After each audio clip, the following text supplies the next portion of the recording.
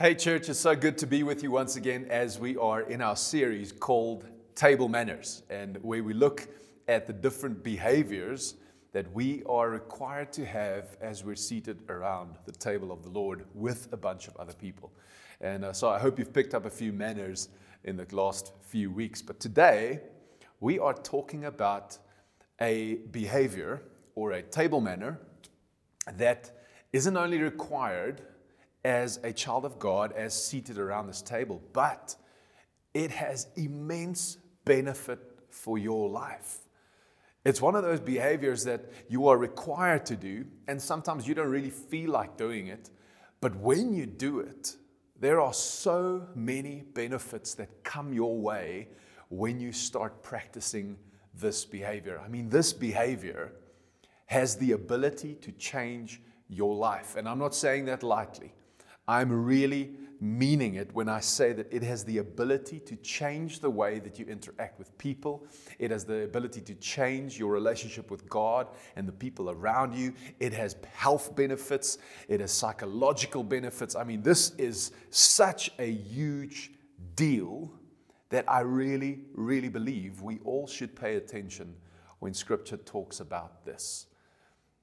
And why wouldn't we want a life that is working, a life that means something, a life that isn't, filled with a bunch of relational struggles and things happening in your life and in your mind and in your spirit and in your body? Who doesn't want that? I want to reap the benefits of a life lived according to God's law, according to God's word, according to His precepts and His table manners. And so today we're looking at this table manner. And this table manner is represented in 3 words. Now, last week we spoke about confessing to one another. And we said that there were 3 words that you need to learn to say. And that is, I was wrong. And so that's one side of the coin. Today we're talking about the other side of the coin. And so I've got 3 words that if you really apply them and really start living them, they might just change your life. And these 3 words are, I hope you're ready, is get over it. Just get over it. And so I want you to turn your Bible to Colossians chapter 3, verse 12 to 15. And listen to what Paul writes here. He says, since God chose you to be the holy people He loves, you must clothe yourselves with tender-hearted mercy, kindness, humility, gentleness, and patience. And then he says this, make allowance for each other's faults and forgive anyone who offends you. Remember, the Lord forgave you, so you must forgive others. Above all, clothe yourselves with love, which binds us all together in perfect harmony, and let the peace that comes from Christ rule in your hearts. For as members of one body, you are called to live in peace and always be thankful. Hey, I love what Paul says. Make allowance for each other's faults. And then he says, forgive anyone who offends you because you have been forgiven much.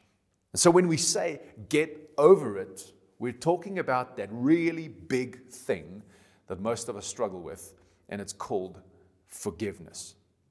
Maybe you don't struggle with that. Maybe you find it very easy to let things go. And then that's great. Maybe we can learn from you. But forgiveness isn't necessarily an easy thing. And I want you to just read with me a couple of statements that Jesus made regarding forgiveness. A couple of things that He said. So Luke chapter 6, verse 37.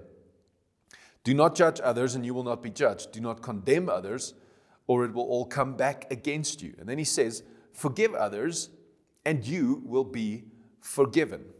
Matthew chapter 6, verse 14 and 15. If you forgive those who sin against you, your heavenly Father will forgive you. But if you refuse to forgive others, your Father will not forgive your sins. Matthew 18, verse 21 and 22. Then Peter came to him and asked, Lord, how often should I forgive someone who sins against me? 7 times? No, not 7 times, Jesus replied, but 70 times 7. Luke chapter 16, verse 3 and 4. So watch yourselves. If another believer sins, rebuke that person. Then if there is repentance, forgive. Even if that person wrongs you 7 times a day and each time turns again and asks forgiveness, you must forgive. And then lastly, Matthew 5, verse 43 to 44. You have heard the law that says, love your neighbor and hate your enemies. But I say, love your enemies. Pray for those who persecute you. Now, we have gone through a couple of statements regarding forgiveness from the mouth of Jesus. And none of these statements are easy. He places a demand on our lives when we are seated around the table of the Lord, when we call ourselves disciples or followers of Jesus. He places this demand on our life, and He doesn't give us an option. Jesus says, you must forgive. It is a required behavior of someone that calls themselves a follower of Jesus. And Jesus connects this to something. He says, if you don't forgive, God won't forgive you. Now, wow, there are many things that I would not like in this life. But not having God's forgiveness is probably at the top of my list. Because God's forgiveness is what we preach, is what we teach, is what we live, is that we were sinners. And because of His love for us, He forgave us so that we could live with Him forever. That's what we teach. And is it possible that through one of our actions, we could experience unforgiveness from God because we don't want to forgive? The Bible is full of that. And I know when it comes to forgiveness, it might be really, really hard. Because when it comes to the relationships that we have in our lives, I think that is the place where we hurt the most. We could forgive accidents, and we could sort of, work through the pain that comes as a result of an accident or an unfortunate event. When someone hurts you unintentionally, something happens and there was no malicious intent, we can sort of work through that. It still hurts, but we can work through that. But the worst pain is when someone that you trust or someone that you love intentionally hurts you. And I know that you might be listening to this, and there might have been people in your life that were malicious toward you, that stabbed you in the back, that had ill intentions regarding you, and you trusted them, and you had faith in them, and they broke that trust, they broke that faith, and it's still hurting today. Maybe it was a father who you know is supposed to love and care for you, but he did it. He hurt you. Maybe it was a mother that left you. Maybe it was an uncle or an aunt or a friend or a colleague. But today I want to tell you that the Bible's answer to the hurts of this life, what he did to you, what she did to you, what they did to you, the answer is simple, but it's not easy. And the simple answer is get over it. And when I'm saying that, I'm not saying it in the, in a light way, like, oh man, just get over it. I'm talking about serious forgiveness. To get over something, it means that you need to forgive. It means that you need to move along. And maybe just something humorous. A little girl had this great wisdom.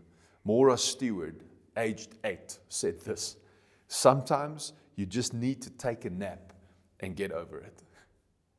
Maybe that's all you need. And as I said, it's simple, but it's not easy. And when we don't forgive, we tend to hold on to things. We tend to keep things for ourselves, and we call that a grudge. And maybe you're holding a grudge that you're not even aware of. You've thought that you've gotten over it way back, but every now and then something happens and some anger flares up, or some resentment flares up, or something just happens inside of you. And you might wonder, where is that from? Maybe it's something that you haven't really gotten over. Maybe you haven't really forgiven when it came to those things. And when we hold a grudge, things happen in our lives. And research has been done on this, and just a few things maybe, to help you out. But if you're unforgiving, if you're holding a grudge, you may pay the price repeatedly by bringing anger and bitterness not only into that relationship, but every other relationship that you're in. Because suddenly you don't trust people, and the currency of a relationship is trust. I mean, if we don't trust, how will we have a relationship? And so if you don't forgive, you might bring that into other relationships. You might be so wrapped up in the past and what happened to you that you can't enjoy what is happening today. Depression and anxiety might flourish in that atmosphere, in that space, in where you find yourself there. You may even find your life lacking meaning and purpose because you're so caught up in what happened to you and what they did to you, or what she did to you, what he did to you, that life becomes devoid of meaning. And so suddenly you lose what you actually want. You want to be connected with other people, but you lose that. Holding on to anger is like picking up a hot coal and trying to throw that at someone. You are the one who gets burned. And holding on to what was did to you and what was wrong is not the way that we see in Scripture. And not only Scripture, but research has shown this, that there are actual health benefits to forgiving, to getting over something. I'm going to read some of this to you. It says that people who forgive have healthier relationships. They have improved psychological and spiritual health. They have less stress, anxiety, and tension. They have lower blood pressure. They have a decrease in depression. They have a lower risk of alcohol and substance abuse. They have healthier hearts, physical hearts. They have a decrease in the experience of pain, and they live longer. Now, I don't know about you, but even if it's only for the health benefits, forgiveness sounds like a good idea. It sounds like God knew what He was saying and what He was doing when He told us, listen, when you're seated around this table, I know that there are people that might hurt you, or people that aren't even seated around this table that have hurt you. But when you come to this table, one of the requirements of a follower of Jesus is that we will have lives that reflect exactly what God did for us. And that is, He forgave us. And when we spoke about the other side of the coin last week, when we said we need to confess, we need to say, I was wrong, we said that there was a main aim to saying I was wrong. And the main aim of forgiveness is not necessarily reconciliation, but it's to be free yourself. See, unforgiveness binds you to something that happened in the past. And when we live as children of God, we want to be free from those things. We are striving toward the prize, Paul says, that God has for us. We're looking forward. We're heading in the forward direction. And unforgiveness binds you to what happened. And maybe there's something in your life. Maybe there's something that happened.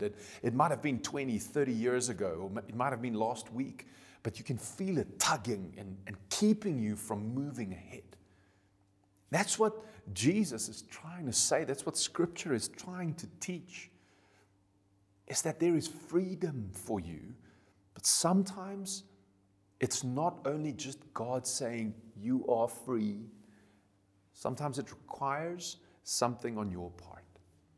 And that is forgiveness. St. Augustine of Hippo said the following: 2 works of mercy set a man free. Forgive, and you will be forgiven. Give, and you will receive. See, we are called to live generously with our lives, to forgive, to give. We are called to a freedom in Jesus, not to be enslaved by anything that trips us up or keeps us back. And we need to want to get free from anything that holds us back from what Jesus wants for us. And I know it might be really difficult. And by now, I hope you get the idea that Scripture is clear about the fact that we need to forgive, and we could have gone into so much detail if we had more time. But Scripture calls you to forgive, to let go, to get over things that is trying to keep you back from the grace of God. But in my experience, the moment that we start thinking about forgiveness, there are a couple of questions that usually pop up. Usually, struggle in our hearts against this idea of forgiveness. And these questions might be the very things that trip you up. And sometimes when these questions get asked, or we assume that they will go in a certain direction and they don't go that way, we think that forgiveness hasn't really happened. And so in the message today, on the one hand, I'm saying, get free from things. Get free from the past and things that hold you back. But also, I want to maybe help you to get free from certain perceptions that we have about forgiveness and how it works. And so some of the questions that come up, the first one is that, but does forgiveness guarantee restoration? So when I forgive, now should there be relationship? Should we, love one another again in such a way and be a happy family, or, restore that friendship of that person that hurt you so badly? Or should the business get back together? And the answer is categorically no. The mission of forgiveness is not necessarily restoring relationship. That might be a byproduct. But the primary mission of forgiveness, the primary aim that we said earlier, is for you to live free. And so to think that we need to restore every single relationship, I think it just hinders and it limits us. It's not an attempt to seek a relationship with the man that molested your child, or perhaps you, or the man that raped you, or the business partner that stole so much from you. It's not an attempt to restore that relationship. It is an attempt to free yourself from the things that keep you back, keep you from doing and accomplishing what God wants for you. And so restoration isn't always guaranteed.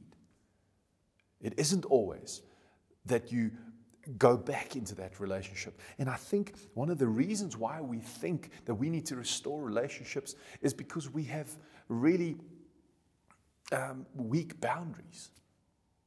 Sometimes you need to draw the line and say, I will live free, and which means that I will forgive you.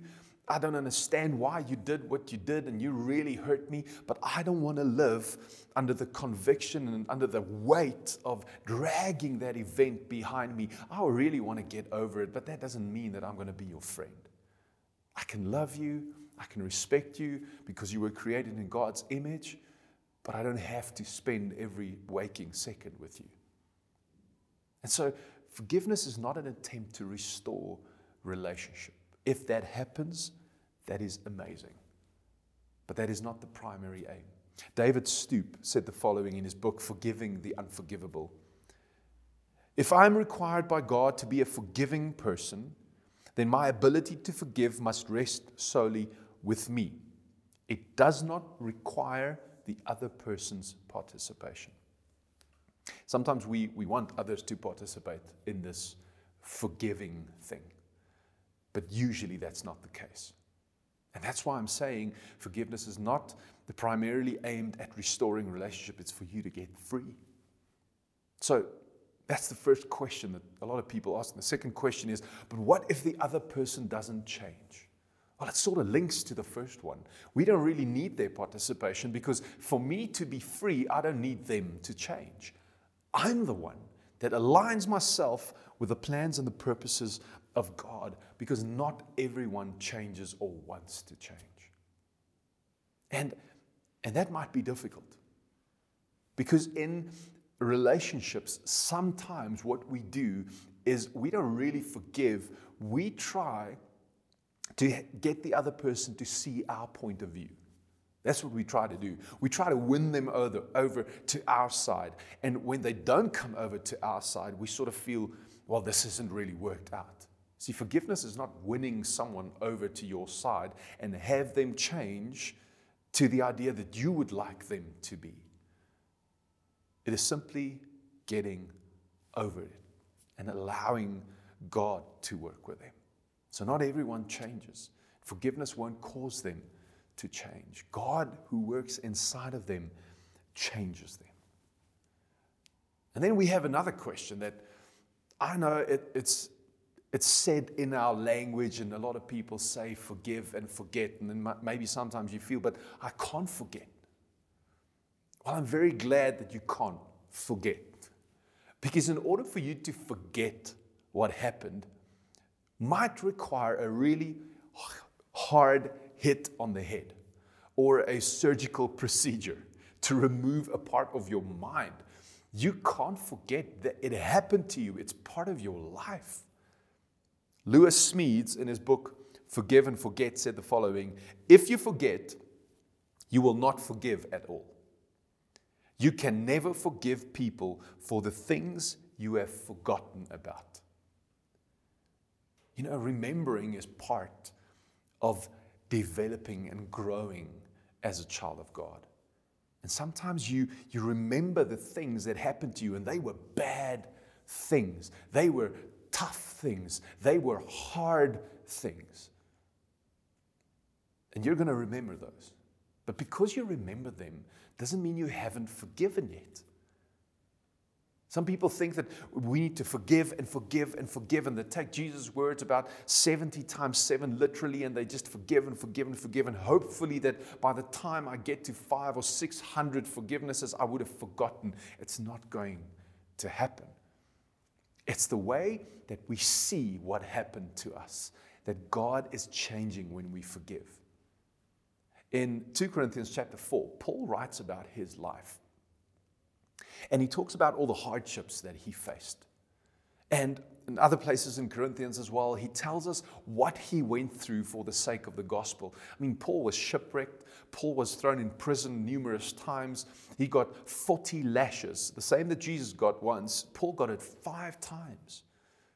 Paul had severe illness. Paul went hungry. Paul went through all these hardships. But he viewed it from another angle. And this is what he said in 2 Corinthians chapter 4, verse 17 and 18.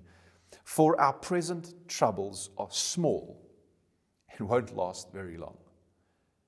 Now, I don't know about you, but I've never been flogged. I have never suffered to the extent that Paul has suffered in his body, physically, the things that people did to him. And he comes and he says that my present troubles, the floggings, the shipwrecking, the being bitten by a snake, all of those, being thrown in jail, that is just small. It won't last very long. Paul is not denying the reality. He is doing something else. And when it comes to forgiveness, we need to do this. Listen to what he says to the rest of this. Yet they produce for us a glory that vastly outweighs them and will last forever. So we don't look at the troubles we can see now. Look at this. Rather, we fix our gaze on things that cannot be seen. For the things we see now will soon be gone, but the things we cannot see will last forever. Paul says, I acknowledge that there are things happening to me, and there's things that have happened to me, and there were things in the past. But if I forgive, I am looking toward a future. I'm looking to something bigger. There's a reward that God has for me. And when you start forgiving, you reframe the things that happened to you by saying, I know I can't forget, but when I think of those things, can I say that I have been forgiven and I have forgiven and God is working in me? I have stripped off everything that keeps me back. I'm reaching for the prize. Can you reframe what happened to you? That's what happens. So we don't forget. We reframe. We view it through the lens of Scripture. And there's one last question that I think we ask from time to time, but what if they get away with it? And that is based in our sense of justice. We want to, we want justice to prevail. So we want to go after them. We want to show them that they were wrong. We want to teach them a lesson. We don't want them to get away with it. That's why we love movies where the bad guys get caught. It's our sense of justice. And now we get into real life situations where the bad guy or the bad girl or the bad business partner or the bad parent, it seems like they're getting away with things. And I want you to turn your attention to the book of Judges. And there's two kings speaking to one another. And the one king, the king Ammon, he says he did something wrong to King Jephthah. And Jephthah speaks to Ammon in Judges 11 verse 27, and he says this, "Therefore I have not sinned against you, rather you have wronged me by attacking me." So something was done to Jephthah, and he says, you did me wrong.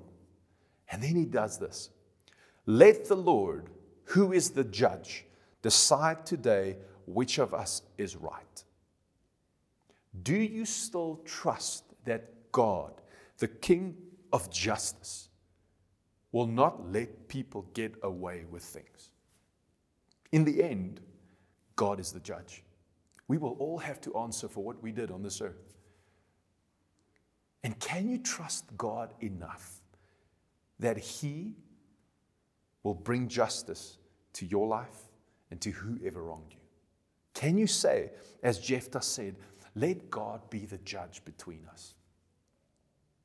And when we trust God in that way, forgiveness becomes a faith issue. Because I trust Him, so I forgive you. And if you did wrong and you didn't repent, God's going to be on the lookout for you. See, when we forgive, we want to be free. We want to be free from the things that weigh us down. And the Lord knows there are so many things these days that weigh us down. There's financial pressures and economic issues and governmental stuff and political issues and stress and anxiety and depression and all these things that weigh us down. I don't want something else to be able to hold me back from what God has in store for me. And so when Jesus says, forgive, I want to listen to Him. Because if there's ever been someone who was justified in their anger, justified in maybe not forgiving, it was Him. He was the innocent Son of God. And they spat on Him, and they flogged Him, and they crucified Him, and they murdered Him without reason. And still, He hung on that cross and said the following, "Father, forgive them, for they don't know what they're doing." Jesus set that example. And maybe you have things in your life that's holding you back, events that happened in the past, and the Spirit of God might be speaking to you right now and saying, get over it. Get past it. I know it's not easy. I know it's not said lightly, but forgive. Start this journey. Start forgiving people. And maybe forgiveness isn't a once-off thing for you. Maybe you're going to constantly forgive someone for the next couple of months until it becomes a reality, until you're free from that in your spirit. But I want to encourage you today. Keep on forgiving. I want to end off today with a quote by D.A. Carson, and he says, "Those in the kingdom serve a great king who has invariably forgiven far more than they can ever forgive one another." Therefore, failure to forgive excludes one from the kingdom whose pattern is to forgive. It is a pattern in the kingdom of God. It is a required behavior around this table of God. It is one of the manners around this table that we are required to have as followers of Jesus. And know that the relationship might not restore, and that's okay. But someone's not going to get away with it. God remains the judge. May you trust that the Lord works in His time, in His way. But I encourage you today to get free from the past. Forgive. Start this journey. Speak to Him. Say, Lord, help me to forgive. And maybe you need to pray to Him today. Maybe after you've watched this, just write down a couple of names of people who've wronged you and really start speaking forgiveness into those situations. Even if the relationship doesn't restore, trust God that He's working in you so that you might be free to reach into the future, into what God has for you, into the potential that He has placed inside of you. And that's my prayer for you today, that you will live free. Can we pray together? Father, thank you that this is one of the primary things that you came to do for us through Jesus. Scripture teaches that we were slaves to sin. There was something holding us back, something dragging us down. And you sent Jesus so that we could be forgiven, so that we could be made free from the things that hold us back. And Father, I know that there are things that have happened in our lives that have really, really hurt us. And I don't want to make light of those events. Lord, it might have been extremely traumatic. It might have been extremely painful. And maybe years after this, we might still be struggling to get over it. But Father, you have called us to a life of freedom. And right now I pray that your Holy Spirit will come and start this process of becoming free. As people start forgiving, as they start speaking forgiveness. Lord, it might not feel like they're forgiving. It might not be an emotion coming over them right now, but they're going to do it in faith and speak forgiveness over the lives of people. Lord, thank you that you set them free, that we can live in this glorious freedom that you have called us to. And we pray this in Jesus' name. Amen. So good visiting with you today. Get over it. God bless you.